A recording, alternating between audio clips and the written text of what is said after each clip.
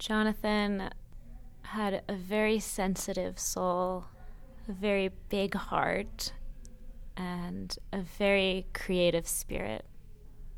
He was an artist in as many different ways one can be an artist. He was a musician, he wrote poetry, he worked with glass and wood. He was a artist and wizard and magician in the kitchen.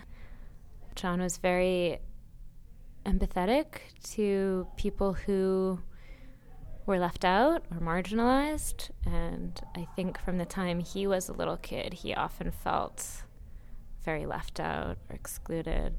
So he carried his own pain and I think identified pretty deeply with the pain of others.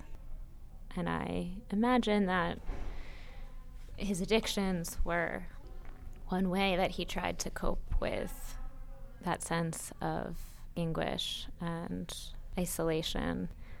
John and I were very, very close as little kids.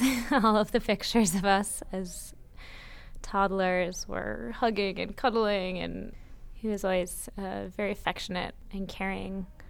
And then our lives took us in different directions as we got older, and he struggled a lot with addiction, and that took him down a different path than I was headed down. But at the end of his life, we really found our way back together. Shortly before he died, he was working so hard at his recovery and taking great pride in the progress he had made. But he had a really serious relapse on New Year's Day of this year, 2016, and he was in a coma for about 2 weeks, and then he woke up and started to get better for several weeks, and I was really lucky to have a lot of time to spend with him during those final weeks. We thought he was going to come home from the hospital the day he died. He was actually scheduled to be discharged, but took a really sudden turn. So I feel like there was a lot that we had left to say to each other and to share with each other, but we also really valued and treasured that time. Jonathan, I want you to know how much you are loved.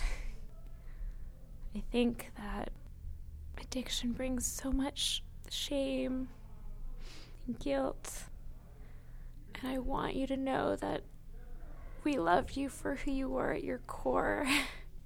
I know you worked so hard, John, to make us proud and make yourself proud and overcome